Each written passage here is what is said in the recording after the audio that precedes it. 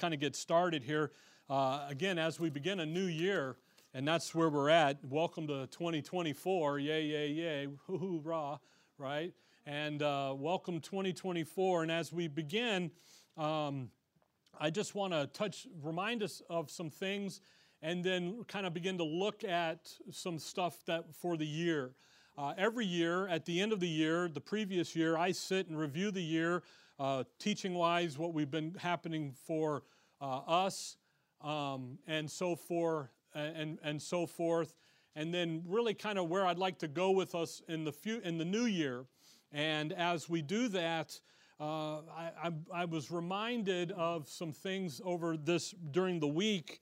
Again, I've been under the weather, and just kind of able to think about things. And as we come to this point in our history of our country, okay, when you think about what's been transpiring around the country, and as we begin to look about and we see things, we understand that things are changing in our country. And as they begin to change, and as they continue to change, and as things begin to just kind of, we look at it and we say, they're getting worse and worse and worse. And in reality, they are, but they've been doing that since Genesis chapter 3, okay? If you look here at Genesis 8 in verse 22, the Lord talking to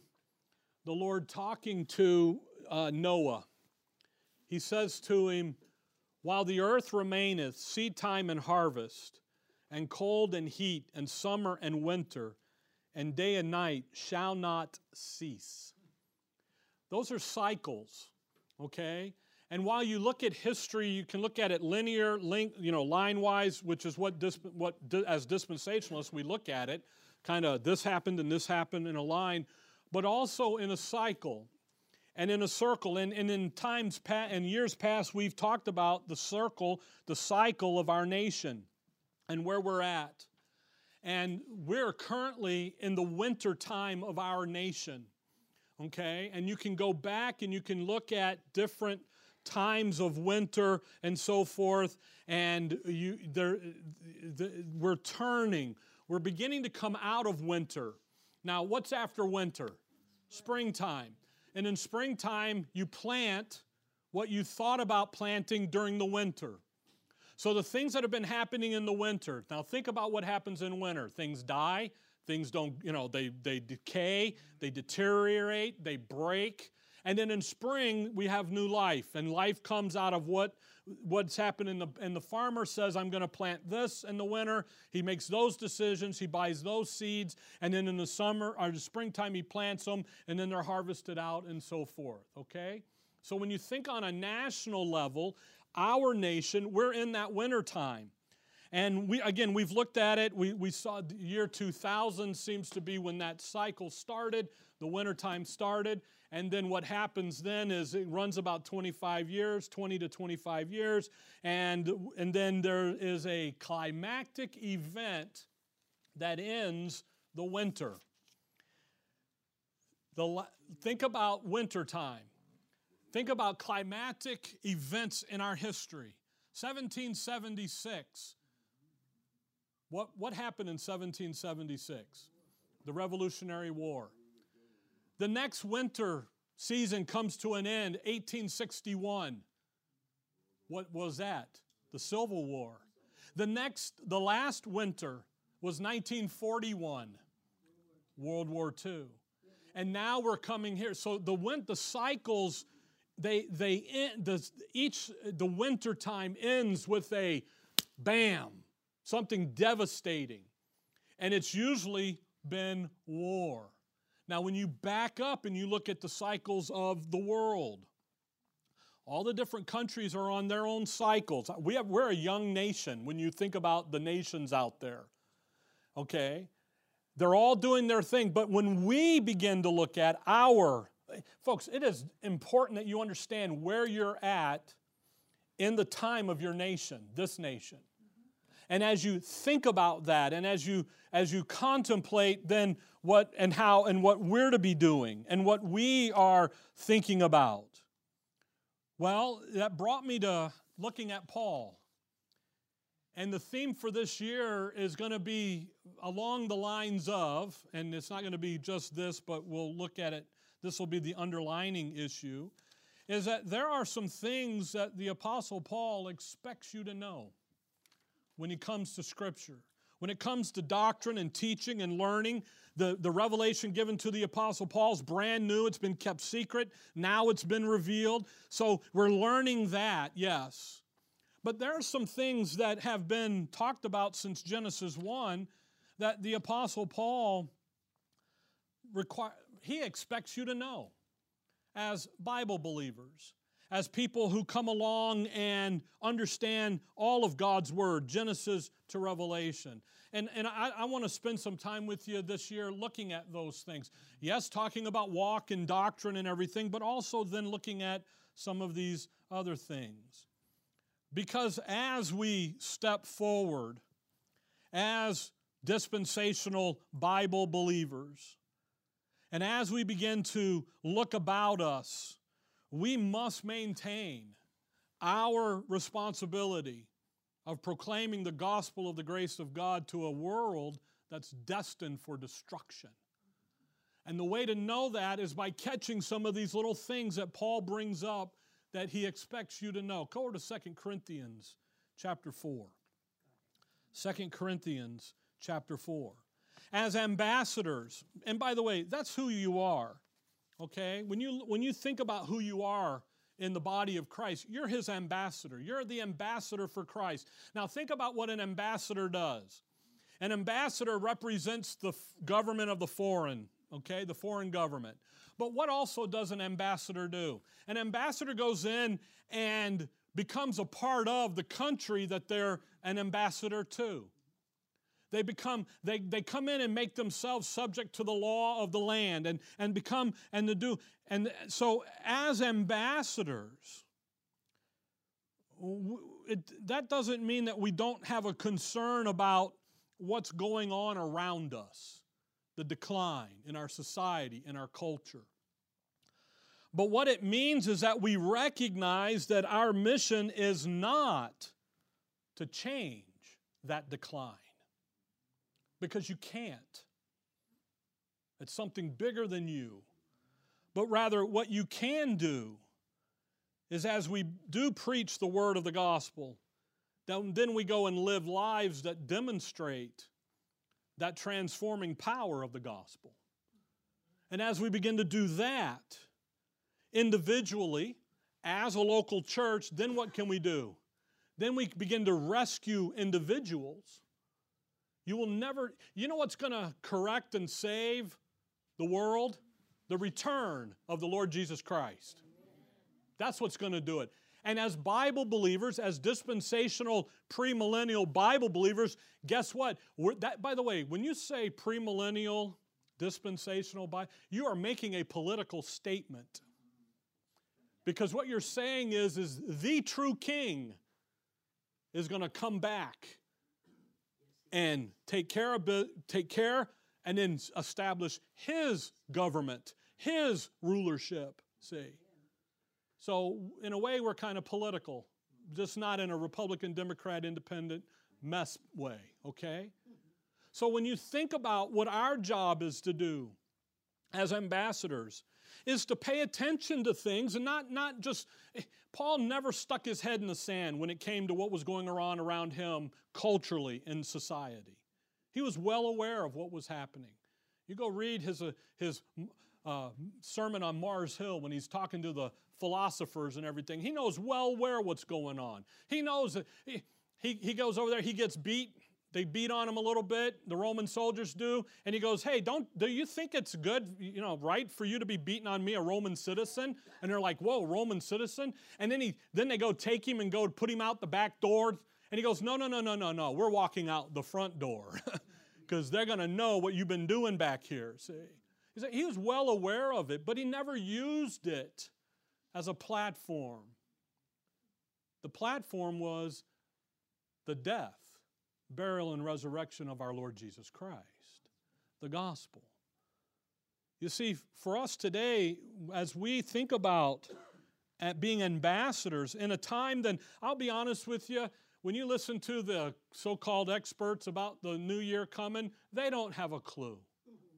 They don't know. They can't know. They can look at the past and they can predict and look. And yet, when you and I look at that stuff, what do we know? We know that the Lord's going to return, take us home, and then He's going to finish out the prophetic program. And when we understand that, then we can relax a little bit. We don't have to be overwhelmed by.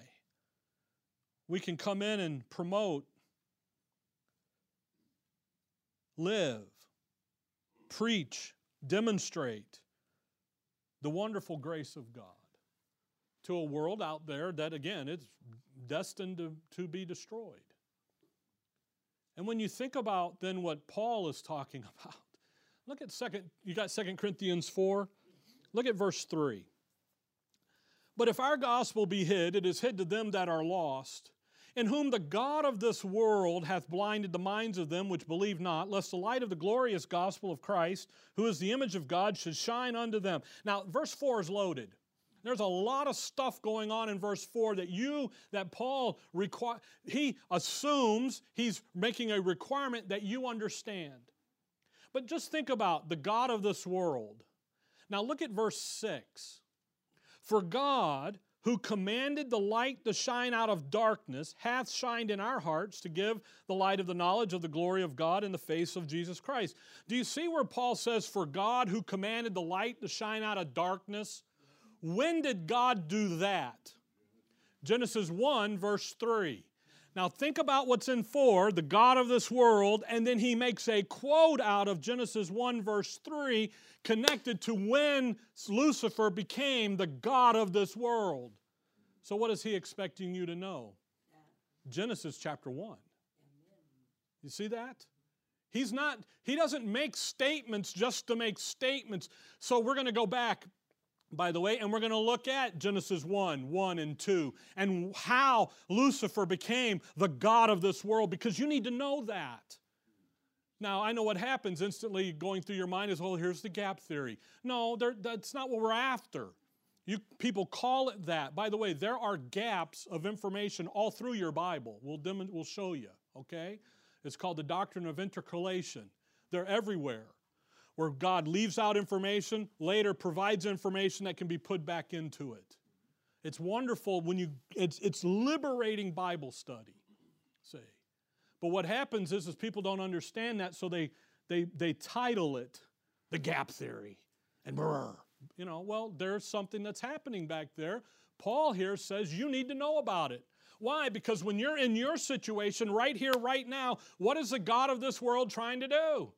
Keep everybody blinded. And by the way, how does he do that? Chapter 3 tells us he does it by religion and with the law.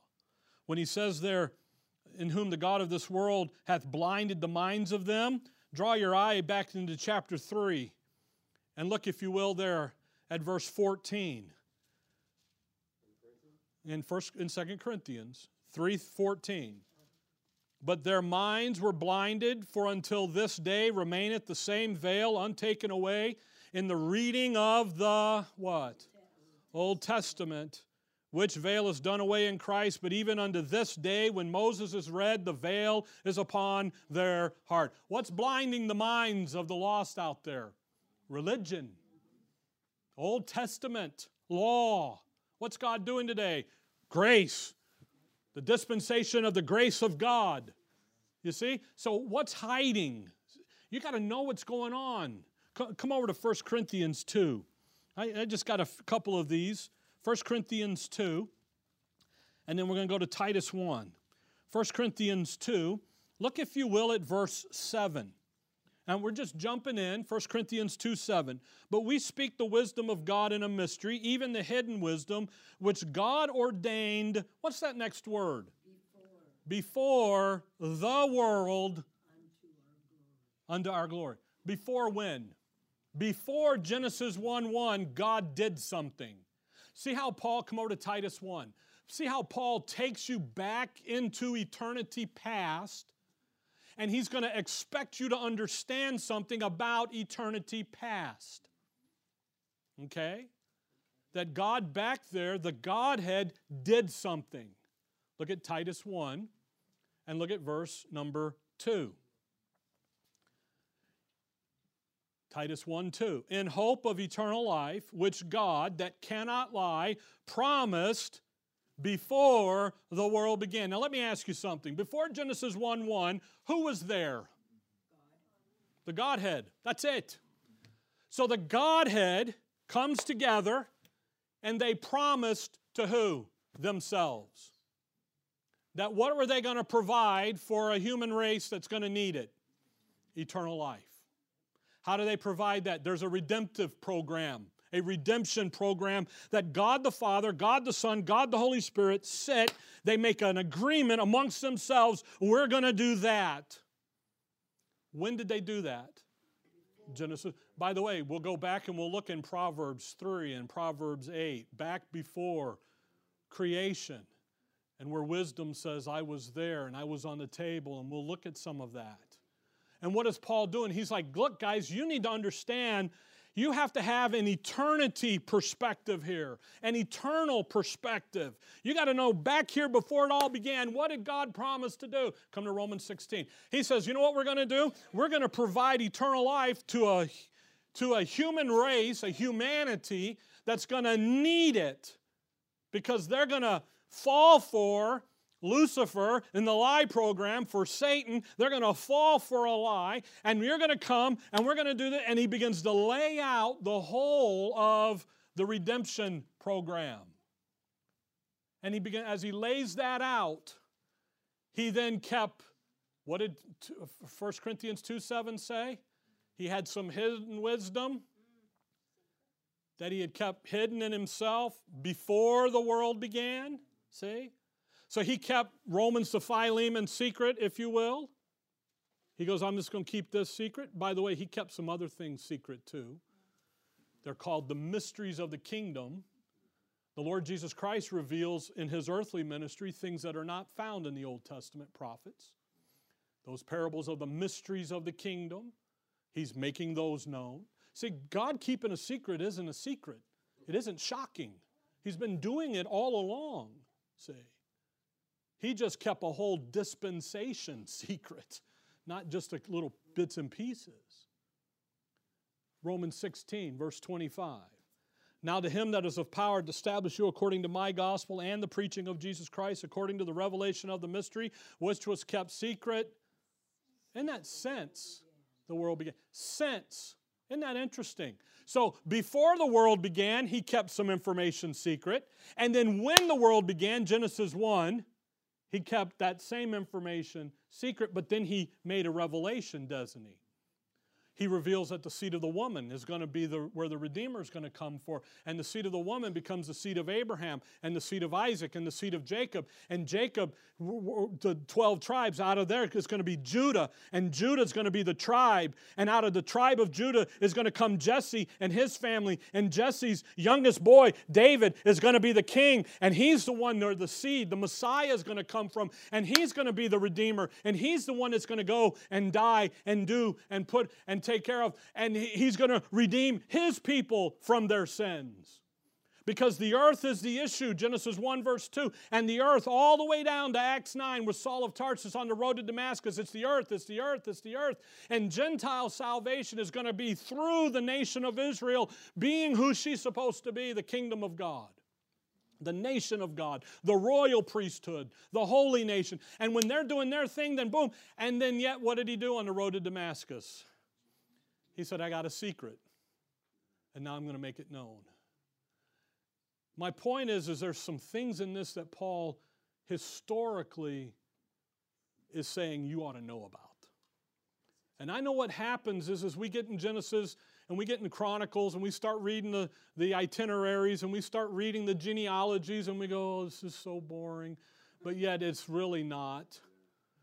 When you start reading like in Genesis 10 and there's 70 Gentile nations and you go, wow, 70? I know a 70. And so 70 souls that go down into Egypt. So Israel's first number was 70, not 12. It was 70. And then we got 12. And the next thing you know, you're 18 hours of Bible study and you're going, what did I do?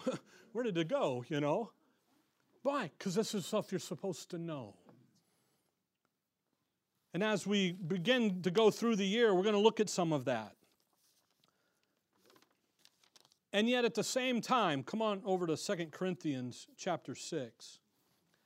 As we look about us this morning and the coming year, listen, there is no better time to be in ministry than right now. Because people are going back to the basics. 2 Corinthians 6. People are going back to they are looking for truth. When you get away from mainstream media, actually, you know what?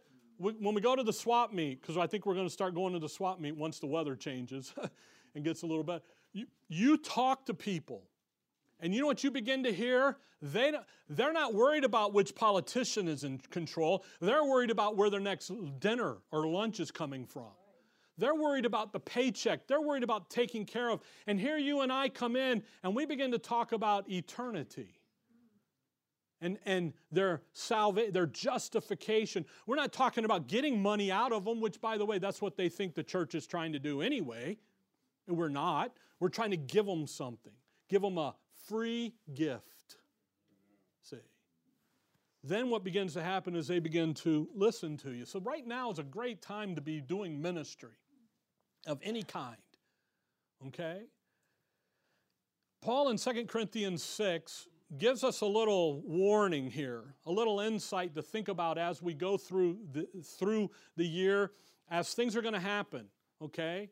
I know economically they say this is a roller coaster. You thought 22 was bad or 23 was worse, 24 could be worse, okay? I don't know how they do it. That's what they say. Okay, hold on then. It is what it is, see. When the rapture happens, the Lord's going to have to yank some of you 2 times to get you out of here because you're so stuck down into this world. So maybe a little economic reversal or issues might help you, okay? I don't know. All right? Okay? But the point is when you do that, when you think about this, look, if you will, at verse 17. And we're just going to jump in here because there's a call here that Paul's making. Wherefore, come out from among them, and be ye separate, saith the Lord, and touch not the unclean thing, and I will receive you. Now, Paul here is making a call of separation. Now, you can't come out of the world, okay? So he's not talking about coming out of the world. You live in the world. If you came out of the world, where would you get gas or food or electricity? See, he's talking about coming out of religion. And we're going to come down through the 11 and so forth in just a minute. But what I want you to see is this call of separation has a standard in Scripture. Come back to Daniel chapter number 1. And again, this is something that Paul, when he says this, come out from among them, by the way, he's quoting Isaiah 52, and we'll go over there in just a minute. But when he's doing this, he is calling on you to understand something in your Scriptures, your Old Testament. By the way, Romans 15 says that the things that are written aforetime are written for our learning, not obedience, learning, see. Okay? In Daniel chapter 1, you have Daniel, and you have Nebuchadnezzar, Nebi. And Nebuchadnezzar, the 3rd time now, has sacked Jerusalem. He's carried them away. Verse 1, in the 3rd year of the reign of Jehoiakim, king of Judah, came Nebuchadnezzar, king of Babylon, unto Jerusalem and besieged it. And the Lord gave Jehoiakim, king of Judah, into his hand. Who turned Judah over? The Lord did. Why? Because they're following Baal. False gods, idol worship. They're not following the Jehovah of Israel. They're following other gods. So God says, fine, you don't, 5th course of judgment, Leviticus 26. Oh man, the time to go do all that. We'll get there, okay? All right, the fifth course of judgment, which is they're going to be under Gentile rule, you're under. By the way, the northern 10 tribes have already been carried off by Assyria. That happened quickly. They're gone. The Lord looks at Judah and says, you see what your sister did? Don't you do it. And guess what they did? They did it. That's what the book of Amos is all about. There's a warning in there. And what happens is the Lord gave Jehoiakim, king of Judah, unto his hand, verse 2, and part of the vessels of the house of God, which he carried in the land of Shinar, to, by the way, Shinar, Genesis 11, Tower of Babel, Shinar. Where are we? Babylon. You see the history. Genesis 11 comes right up. What happened at the Tower of Babel? All one language, internationalism, globalism found its root in man's thinking. God judged it, confounded the languages, confounded and separated out the nations, Genesis 10. See. By the way, Romans chapter 1, God gave up man 3 times. All that happened in Genesis 11, Tower of Babel. See. Got to know some things. Verse 3, and the king spake unto Aspenaz, the master of his eunuchs, that he should bring certain of the children of Israel, and the king's seed, and of the princes, children in whom was no blemish, but well favored and skillful in all wisdom and cunning and knowledge and understanding science, and such as had ability in them to stand in the king's palace, and whom they might teach the learnings and the tongue of the Chaldeans. Take the best of the best, guys, and bring them in. So they do. They bring them in. And there you've got verse 6. Now among these were the children of Judah, Daniel, Hananiah, Mishael, and Azariah. That's Shadrach, Meshach, and Abednego. They get their names changed. Verse 7, okay? But now watch verse 8. But Daniel purposed in his heart that he would not defile himself with the portion of the king's meat, nor with the wine which he drank. Therefore he requested of the prince of the eunuchs that he might not defile himself. Now think about what Daniel just did in verse 8. Daniel established the law of separation for Israel, for the Jew. He did what? He purposed in his heart. He made up his mind. His faith in Exodus 34, come over to Deuteronomy 32, his faith in the Word of God, go back there to Exodus 34. Sorry, might as well look at it. Exodus 34. His faith in the Word of God was to not defile himself with anything offered unto idols. Where do you think the king got his meat from? The idolatry worship. The king got the best. Everybody else gets the other. Exodus 34, Moses, verse 14. Moses tells him, for thou shalt worship no other God, for the Lord whose name is jealous is a jealous God, lest thou make a covenant with the inhabitants of the land, and they go a-whoring after their gods, and do sacrifice unto their gods, and one call thee, and thou eat of his sacrifice. And thou take of their daughters unto thy sons, and their daughters go a-whoring after their gods, and make their sons go a-whoring after their gods. Thou shalt make thee no molten gods. You think it's a bad deal to join in with that stuff? Very much so. Come over to Deuteronomy 32. Daniel stood. He purposed in his heart not to defile himself with the king's meat or the king's drink. I'm not going to do that. Why? Think about this. He's going to get the food there of, he's going to get, whoa, where did it go? I just had it. He's going to get their food. I want to say porridge, pulse. I mean, think about this. Here's the king. He's getting prime ribeye. And Daniel says, no, just get me the pork steak over here, the little hamburger meat. I mean, that's what he's doing, see. But why? Because the word to him said what? Don't you eat of that. Deuteronomy 32. Daniel understood that he was not to participate in the religious system of the world. In Deuteronomy 32, Deuteronomy is the national anthem of Israel. It's the Song of Moses. Verse 31, for their rock, little r, is not as our rock, capital R. By the way, who's the capital rock? Paul tells us in 1 Corinthians 10 that it's Christ. So you got to have Paul to understand who this rock is they're talking about, see. For their vine is the vine of Sodom and of the fields of Gomorrah. Their grapes are grapes of gall. Their clusters are bitter. Their wine is the poison of dragons and cruel venom of asp. Whew. Not a good thing to mess around with that religious system. Verse 37, and he shall say, where are their gods, their rock in whom they trusted, which did eat the fat of their sacrifice and drank the wine of their drink offerings? Psalm 16 says that in the tribulation out there where this is looking towards prophetically, that they're literally going to take the believer, the believing remnant member, the little flock member, and cut his neck and put a golden chalice under his neck, and it's going to be a blood offering, drink offering.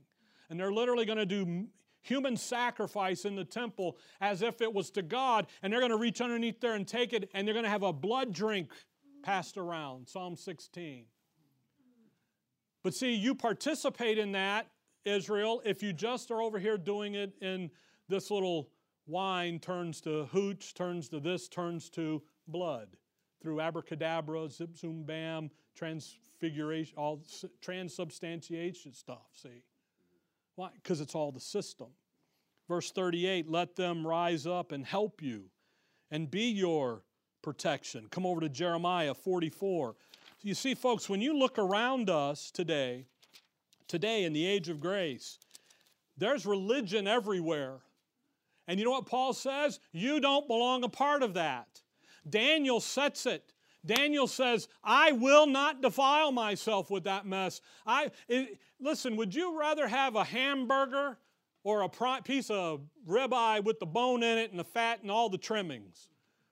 I would rather have the ribeye, right? I'm getting hungry. Hurry it up, Rick. Let's go. But he says, I ain't doing that. I'm going to come over here now and I'm going to eat my food, what the Lord told me to eat. Now this is Daniel. Look at Jeremiah 44, verse 15. Jeremiah, he's in Jerusalem, where the sieges are happening. Isaiah, Jeremiah, and Ezekiel and Daniel they're all there as Nebuchadnezzar comes in and begins to seize. And Daniel says, Jeremiah 44, verse 15, then all the men which knew that their wives had burned incense unto other gods, and all the women that stood by, a great multitude them of the people that dwelt in the land of Egypt and Pathros, answered Jeremiah, saying, as for the word that thou hast spoken unto us in the name of the Lord, we will not hearken unto thee. What are they telling? We're not going to do what the Word of God's telling us that we're going to do. Verse 17, but we will certainly do whatsoever that thing goeth forth out of our own mouth. And you need to remember that always. People will do what people want to do. Amen. Period. You do what you want to do. I can tell you all day long that's verses, you're violating that verse, you need help. And you know what you're going to do? You're going to bow your back and do what you want to do, period. It's just nature of man. Keep reading. I hope you don't, but that's what they're going to do, all right? To burn incense, now watch, unto the Queen of Heaven. Now think about this. In 600 BC, that's before Christ, not before COVID, okay? All right, you know that, BC, before COVID, right? 600 years before Christ, now we're 2,000 years since Christ, so that's a few years ago. They had in a religious organization someone called the Queen of Heaven. Now we have churches around here that go by that title, Queen of Heaven. See, nothing new under the sun. By the way, what do they do in verse 18? But since we left off to burn incense to the Queen of Heaven, and to pour out drink offerings unto her. Isn't that interesting? Drink offerings. Verse 19, we're going to make her cakes to worship her. So now we've got aids in worshiping. By the way, you know what they call the guy running this show? They call him Father. Judges says. They call him priest. Well, the modern manifestation today would be the Roman Catholic Church, sure. But this is Baal worship. This has been going on since Genesis. Actually, Genesis 3. You know what Daniel says? I ain't going to be a part of that. You know why? Because God's word to me says, I'm not going to be a part of that. Now, come back to 2 Corinthians 6, and I'll get why we're looking at all this. 2 Corinthians 6 here. Daniel not only sets the standard of separation for Israel, he sets it for all of Scripture, for you and I today in the church, the body of Christ. Verse 11, O ye Corinthians, our mouth is opened unto you, our heart is enlarged. Ye are not straitened in us, but ye are straitened in your own bowels. Now for recompense is in the same. I speak as unto my children, be ye also enlarged. Now watch. Be ye not unequally yoked together with unbelievers. That has nothing to do with marriage. 1 Corinthians 7 deals with marrying an unbeliever. Okay? This has nothing to do with being in business with unbelievers. Who else are you going to be in business with? You got to find another believer? See? This isn't about going down and buying groceries at a grocery store or gasoline, because you can't, you're in the world. You're not of the world, but you're in it. Say, what does it have to do with? Well, keep reading. For what fellowship hath righteousness with unrighteousness? And what communion hath light with darkness? And what concord hath Christ with Belial? There's Baal. Or what part hath he that believeth with an infidel? And what agreement hath the temple of God with idols? For ye are the temple of the living God. As God has said, I will dwell in them and walk in them, and I will be their God, and they shall be my people. Wherefore come out from among them, and be ye separate, saith the Lord, and touch not the unclean thing, and I will receive you, and will be a father unto you, and you will be my sons and daughters, saith the Lord Almighty. Now think about that. Paul is talking about being a part of the religious system. Yeah, but Rick, I got friends over there. I've got family over there. That's fine. You can go deal with them, but don't be a part of it. See, you've got to I will not be defiled by that mess. Based on what Paul's teaching us here. The answer, what agreement? Think about this. What fellowship? None. What communion? None. What concord? None. What agreement? None is the answer. The system that starts back in Genesis and is run all the way through will pollute you. And Paul says, don't be a part of it. And then he quotes Isaiah 52. So go back to Isaiah 52. And the quote of Isaiah 52 is because it's the Corinthians, who he's rebuking, are in a similar situation. Isaiah 52. In Isaiah 52, you've got Israel being redeemed. They're under the oppression, verse 3, of the Assyrian. They're in tribulation. Verse 11, depart ye, go ye out from thence, touch no unclean thing. Go ye out in the midst of her, be ye clean and bear the vessels of the Lord. Be ye clean that bear the vessels of the Lord. Get out, depart. In the tribulation, when that little flock is going to be going through, when Israel's going to be going through the 70th week of Daniel, you know what's going to come up? That little thing called the mark of the beast. You want to buy, and by the way, the mark of the beast was not a COVID shot. Was not the mask. It's very specific what it is.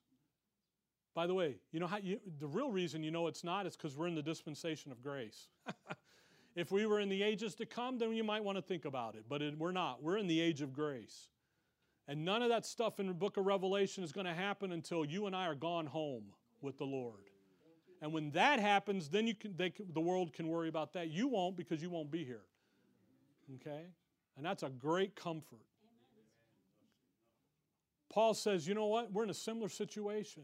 Just as they're going through a time when they're going to be tempted at every corner, you and I are tempted the same way. Come over to Titus chapter 1. You and I are tempted. And you know what we're tempted to do? Take the easy way out. You know what we're tempted to do? We're tempted to come along and say, okay, yeah, but I can go here in the morning, and I can go over here in the afternoon, and I can do, and we begin to become one of those milquetoast, limp-wristed Christians. And he says, don't you do that. Don't do that. Titus 1 verse number 9, Paul talking to the bishop, an older bishop, hold fast the faithful word. Verse 9, Titus 1 verse 9. Hold fast the faithful word as he hath been taught, that he may be able by sound doctrine both to exhort and to convince the gainsayer. For there are many unruly and vain talkers and deceivers, especially they of the circumcision, whose mouths must be stopped, who subvert whole houses, teaching things which they ought not for filthy lucre's sake. Of one of themselves, even a prophet of their own, said, the Cretans are always liars, evil beasts, slow bellies. Man, even their own people have identified who they are. And the folks at Crete have welcomed them in to be their leaders. And Paul says, no way, man. The real leader is going to shut them down with sound doctrine. And he's going to stop their mouths. You know what it is to stop a mouth? It's that thing in Galatians 2 where they didn't give them an hour. They gave them no opportunity to speak. Shut up, get out. Yeah, but we got to listen to them. No, we don't. Get out. This isn't, oh, let's all get along. No, this is, here's the sound doctrine. Here's the truth. You don't like it? There's the door. Hit the road, Jack. And don't you come back no more, no more. No. Now, I know that's, you got to be loving and grace. That's turning them over to Satan for the destruction of their flesh. Because what's running their show is their flesh. Because what they want to do is what they are doing. That's the whole point of this. Come over to chapter 3. Chapter 3, verse 9. But avoid foolish questions and genealogies and contentions and strivings about the law, for they are unprofitable and vain. Man, look at that. There's not a solid good thing in it at all. Oh, but Rick, you ought to be kind and I'm not against being kind and loving and understanding, but there comes a point in it, and that's what verse 10's saying. A man that is a heretic after the first and second admonition, reject. Do you know what it is to reject something? It's to throw it out. Put it in the black barrel for the dump. You see, this is not you should love them and how you can. Yeah, you can have kindness. And he tells, by the way, Titus is a fighter. Titus is Galatians 2. They're not going to circumcise Titus. You ain't touching me. So he's telling Titus, you got to give him you got to at least talk to him a couple times before kicking him out. See, Titus is like, you're not on board, get out. I mean, he's, boom.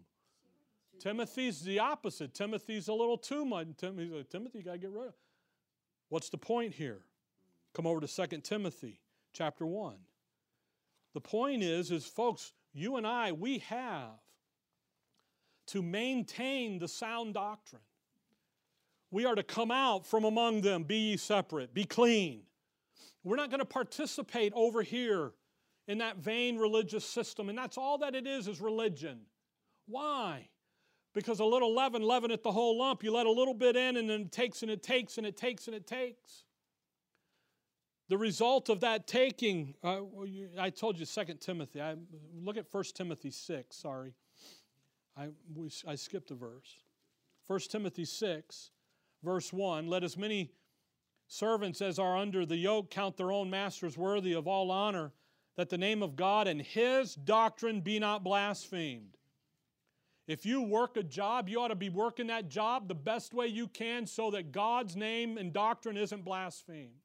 That's your responsibility as an employee. And they that have believing masters, let them not despise them because they are brethren, but rather do them service because they are faithful and beloved, partakers of the benefit. These things teach and exhort. If you work for another brother or sister in Christ, you ought to do the best job for them and not take advantage of them. That's clear. If any man teach otherwise, and consent not to wholesome words, even the words of our Lord Jesus Christ. By the way, that's not Matthew, Mark, Luke, and John. That's the words of Christ given to the Apostle Paul, 1 Corinthians 14:37.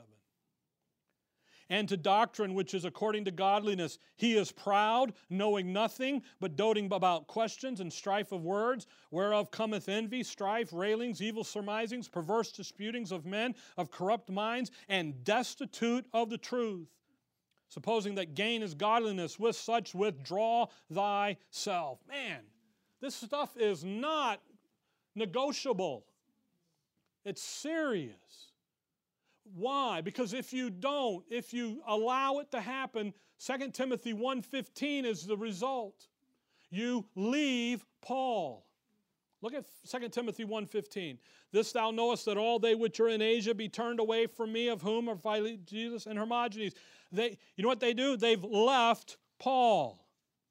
Where are we? We're in chapter 2 now, verse 14. Of these things put them in remembrance, charging them before the Lord, that they strive not about words to no profit, but to the subverting of hearers. You leave Paul, what are you doing? You start subverting the listeners, the people around you. You leave that sound doctrine, that form of sound words, life-giving words that God gave to the Apostle Paul, and he wrote them down in his preserved in your Bible, in a King James Bible for the English-speaking people. When he did that, and you leave the Apostle Paul.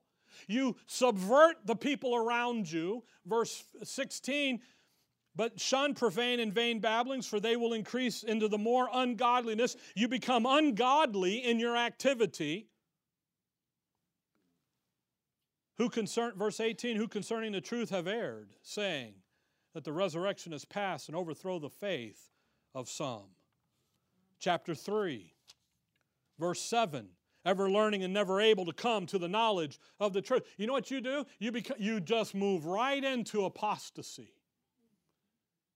And the church, the body of Christ at large, is right here in apostasy.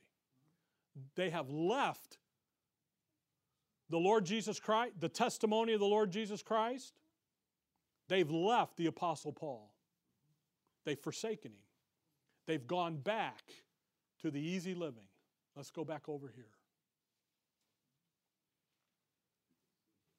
Chapter 4, verse 3. But there will come, for the time will come when they will not endure sound doctrine, but after their own lust shall they heap to themselves teachers having itching ears. Just teach me something new. We need something new. And they shall turn away their ears from the truth and shall be turned unto fables. Man, totally corrupt, gone. And Paul says, you know what? It starts over here by not being separate, by not coming out of it, by keeping a little bit in it. I know family is in it. I know friends are in it. I know it's hard. I get it. And I'm not saying don't have any contact with them, cut them off. I'm saying when they say, hey, we're going to be having this or that, you got to think about that. Because it just keeps that little bitty hook on you. And it's tough. Chapter 3, 2 Timothy, verse 14. Here's what you and I are to do. But continue thou in the things which thou hast learned and hast been assured of, knowing of whom thou hast learned them. Man, you want to know what you're doing is right? That verse right there tells you how you know you're doing right. You're doing what the Apostle Paul has communicated for you to do. And you're living that. And you're doing it. Chapter 4, verse 2, preach the word. Be instant in season, out of season. When it's safe to preach, preach it. When it's safe not to preach, you better be preaching it. In other words, you're not taking any time off. Reprove, rebuke, exhort with all longsuffering and doctrine. Verse 5, but watch thou in all things, endure afflictions, do the work of the evangelist, make full proof of thy ministry. Back there in Daniel 1, and from verse 8 down to the end of that, roughly the end of that chapter, Daniel, the eunuch, let Daniel and his buddies not eat the king's meat. And you know what happened at the end? They came out looking better than the group that ate the meat. When you look at 2 Timothy 4, look at verse 7. At the end of it, at the end of the challenge of life, here's the Apostle Paul, and he says, I have fought a good fight. I have finished my course. I have kept the faith. In 1 Timothy 6, he tells Timothy, verse 11, but thou, O man of God, flee these things and follow after righteousness, godliness, faith, love, patience, and meekness. Fight the good fight of faith. Lay hold on eternal life, whereunto thou art also called and hast professed a good profession before many witnesses. You see, when you and I face the new year, we need to be a Daniel. We need to make a stand. You do it in your life how you choose. The wonderful thing about God's grace is we have liberty to make it ours and do what is ours. I don't stand in judgment of anybody because I make decisions and people go, oh, what is that about? Okay. When it comes to the pressures of life and the purposes of life, and we don't compromise the doctrine. We stand for it. We hold the ground. Our world, our community about us, our state, our city, our families, they need us to stand fast in who we are in Christ. As His ambassadors, living the life that we have been entrusted with, that's what they need. You and I, we have the privilege to put on display the righteous character of God here in the ghetto of humanity. We have that privilege. And we need to stand there and do that. We need to dare to be a Daniel. Why? Because it's what our world, it's what 2024 needs. And then it's what the rest of it needs if the Lord tarries. And another day of grace happens. The Apostle Paul, quote Isaiah, bringing in Daniel, expects you to know it. Now there's some other things we're going to look at over the coming year. And we'll just spend some time looking at. And again, because Paul expects us to know. And there's a kind of a requirement, if you will, to know. And I think we should know some of it. Okay? All right. Dear Heavenly Father, we thank you for the morning, Lord. We thank you for your word. And above all, Lord, we just thank you for who we are in your Son, for the all spiritual blessings, for the completeness, from the mercies of God that are ours in our Son, in your Son, in our Savior. And we thank you for that. And as we go through the year, I just pray that we would keep in front of us the doctrine and the sound words that are life-giving for us as we live life and go through the details of life. We would do so for your honor and for your glory. In your name we pray. Amen.